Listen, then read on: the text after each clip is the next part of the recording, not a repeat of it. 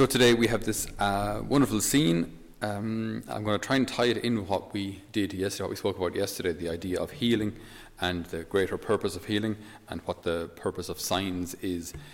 So Jesus is preaching, okay, remember the gospel, Jesus is preaching on the shore, there's a big crowd, large crowd pressing round him, it says. Okay, so you can imagine he's preaching the word of God and he's speaking about forgiveness and speaking about his Father and speaking about prayer and all this kind of thing. All very good, great.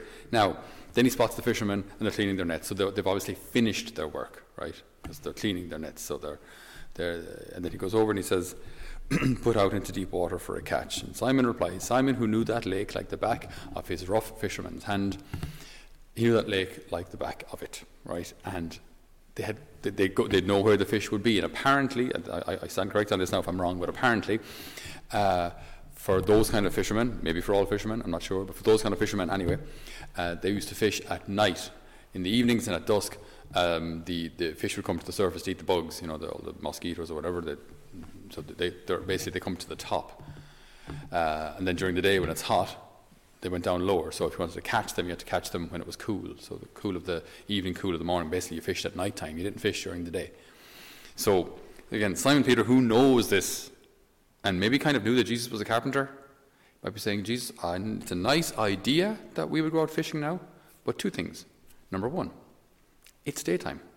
Number two, there's a large crowd watching, right? So it's like the way we mentioned a couple of days ago, the farmers are so kind of proud of their land, and they'll make sure that all the roadside fields are dead straight, they're ploughed dead straight, and that all the tram lines are dead straight, and foot and turf near the road, everything is absolutely spot on perfect, because they know the neighbours will see it. So you can imagine that a fisherman, I'm not going out during the day, the whole place is watching, you know what I mean? You might as well be asking me to drive a nail with a cabbage. This is stupid. It's not going to work. So again, the details are always important in Scripture. So he says, Master, we've worked hard all night and caught nothing, but if you say so. Right, you can imagine. So maybe with kind of a heavy heart, this is going to be ridiculous, but okay. If you say so, we'll pay out our nets. Out they go. And they net such a large number of fish that the nets begin to tear. In comes the other boat, and then both boats are just dragging their keels, whichever the back is, I don't know, dragging the back of the boat as they're coming back in. Such is their reward for their faithfulness. Okay, the reward for fidelity. Do what the Lord asks, and the fruit comes. Do what the Lord asks, even though it might not look like the best thing to do. It might even look a bit nonsensical. It might not look right. But if you know it's the Lord's will, if you know this is what God is asking, if you know this is what the church teaches, do it and the fruit comes. Sometimes we have to keep these things simple. We really do. I have to keep. I'm a farm boy. I have to keep these things simple. If I start getting too complicated and start trying to overthink how we could or should do things, or how we could or should, what we should or could teach in the church, or what we could or should change about the teachings of the church, my head isn't big enough for that. I don't know. I can't do that. My job is just to obey and to not to reinvent things, because I'm not smart enough. So just plenty of smarter, holier people before me have worked all this out, and they've handed this treasure on to me. Now it's just my job to hand it on to the next generation. Same with the apostles. Their job isn't to understand everything, because certain things you will understand and certain things you won't. But our job is to follow. Remember the end of the gospel. They left everything and followed him. They didn't understand everything, but they left everything and followed him. So yesterday we spoke about this difficult question, which there's more to say on it today. This difficult question of why isn't everyone healed? So when we go to healing services or healing masses or things like that, why isn't everyone healed? And the point we made yesterday was that there's something greater than physical healing, and that's the salvation of our soul. Eternal life is actually greater than physical healing, because if we get physical healing and forget the healer, forget physical healing, and because of it we sin even more, then it's better we're not healed. Physical healing only makes sense if it helps us to get to heaven. If it helps us to get to heaven, then it's a good thing. And if not, just having a healthy body here on earth isn't the end goal, because our lives here on earth will end eventually. I mean, eventually we're going to get sick and die. Eventually we're going to die. Like, that's just reality. We're not here forever. So eventually we're going to go. So the goal isn't just have a healthy life and then live for what? For forever? We don't live forever here. We eventually have to go anyway. So the goal was never that we'd have health the whole way along and I don't know, live forever here. The goal is heaven. The goal is heaven. The goal is heaven. There was an interview a couple of years ago with Stephen Fry, and he absolutely slated God, right? He's an atheist himself. And he absolutely slates the idea of God. And he said, you think of children born with, he mentions a couple of diseases, spina bifida, and these horrific difficulties. You walk into a children's hospital, see all these children with leukemia, and we're supposed to believe God is good. So I won't even go on because I find it hard to say this. It's awful. But he slates God. He just slates God for the cruelty, his apparent cruelty in allowing all of these things to happen. A good friend of mine from home, a girl I went to the Debs with years ago, actually, she got married and she went on to have a beautiful little girl, all good. I think she may have had 2 at that stage, I'm not really sure. She had at least 1 girl anyway, and then she got pregnant again and went for the scan. 12 weeks, everything seemed to be okay. But a little later on, they started to notice that there was there were abnormalities in the development of the child, and then it was finally diagnosed with anencephaly, I'm not sure how to pronounce it. Basically, when the skull doesn't fully form, so there isn't enough room in your head for your brain. So it's like the back, this part of your head just isn't there. The skull is just too small altogether, so the brain can't develop. So it leads to obviously all sorts of complications, and also during birth, the pressing of the head can cause even more damage. So basically, your life expectancy is very, very short. So this was before the abortion referendum, actually.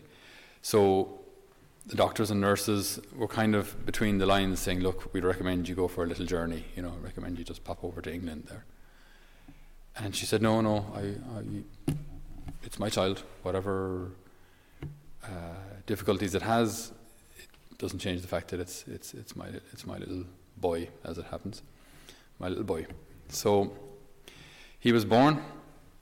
He went almost full term, I think 8.5 months, and they had knitted a little woolly hat for him, little white woolly hat. So they put a little white woolly hat on him, and they took some family photos, and he lived for 5 hours, and then passed away. But in some way, like, the soul of the child, the heart of the child, knew, and dare I say knows, that for every second of its life it was loved. For every second of its life it was loved. And then when it died, there is no personal sin on that soul. It was baptized immediately. So we can be quite confident that little life is now in heaven. Now, do we understand these things? Not really. We don't understand how everything works, but we have to keep in mind as well how simple we are relative to God. You think of a child. When a child is in a hospital, or maybe even a newborn. If you're slightly premature, and you're in the hospital, and they're putting in needles, and they're tube feeding, and they're whatever else they're doing, and this is just, for you as a child, it's just scary. When you're in a hospital, these people with masks coming in around, they're sticking needles and tubes and all. You don't know what's going on. You don't want any of this. But your mom and your dad, who know and understand to some degree what's happening, and who love you, allow this to happen because they love you. Why? Because they don't want the needles, they don't want that pain. They want your life. They want you to be alive. They want your health. And so for God, when he sees illness and difficulty, he doesn't want the illness, he doesn't want the sickness, he doesn't want us to be in pain ever. And it's never this idea either that we have to do our suffering here before we get into heaven. God, suffering is useless. People in hell suffer, it's useless. Suffering is useless on its own.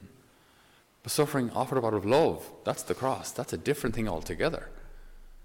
Because then that kind of suffering teaches us how to love. the suffering in hell doesn't teach anyone how to love. It just increases their hatred. So suffering is never the point. If we suffer here on earth, then we can go to heaven. No. We have to learn to love here on earth. Then we're ready for heaven. It's love that counts, not suffering. We have to learn to love. And suffering will teach us how to love like nothing else.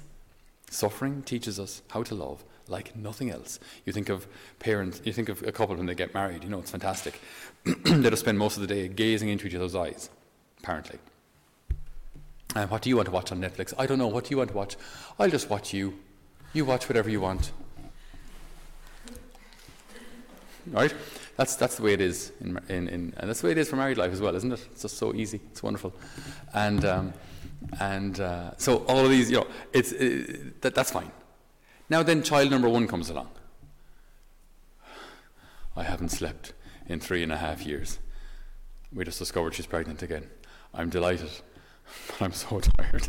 I'm so tired. On comes baby number 2. Okay, so I've got half change in one nappy. Not now. Don't. Oh, okay. Just finish that one. Okay, this one has pooed, and now we got poo nammy. Oh my God! Fill the bath. Stir the child. Change the nappy. Put that bottle on. You know what I mean? Pick up the older brother from bring him to play school. My goodness, like. It teaches you to love like nothing else, because you just have to give and give and give and give. When you're finished giving, give some more. And then when you're tired, get up. When you're tired, get up and serve, because there's a nappy to be changed, there's a feed to be done. Do you know what I mean? So suffering teaches us to love. Suffering teaches us to love when it's carried correctly. So God never wants the suffering, but he does want something even better for us than physical health. Wonderful a gift and all as it is. He wants something greater, and that's eternal life. That's what he wants for you. And that's what Stephen Fry and others don't or didn't understand. That there's a bigger picture here. It's not just about having physical health, end of story. No, it's about getting to heaven. And so if a child is born with some illness and lives a short life, but is loved for every second of it, and then goes to heaven, from the perspective of heaven,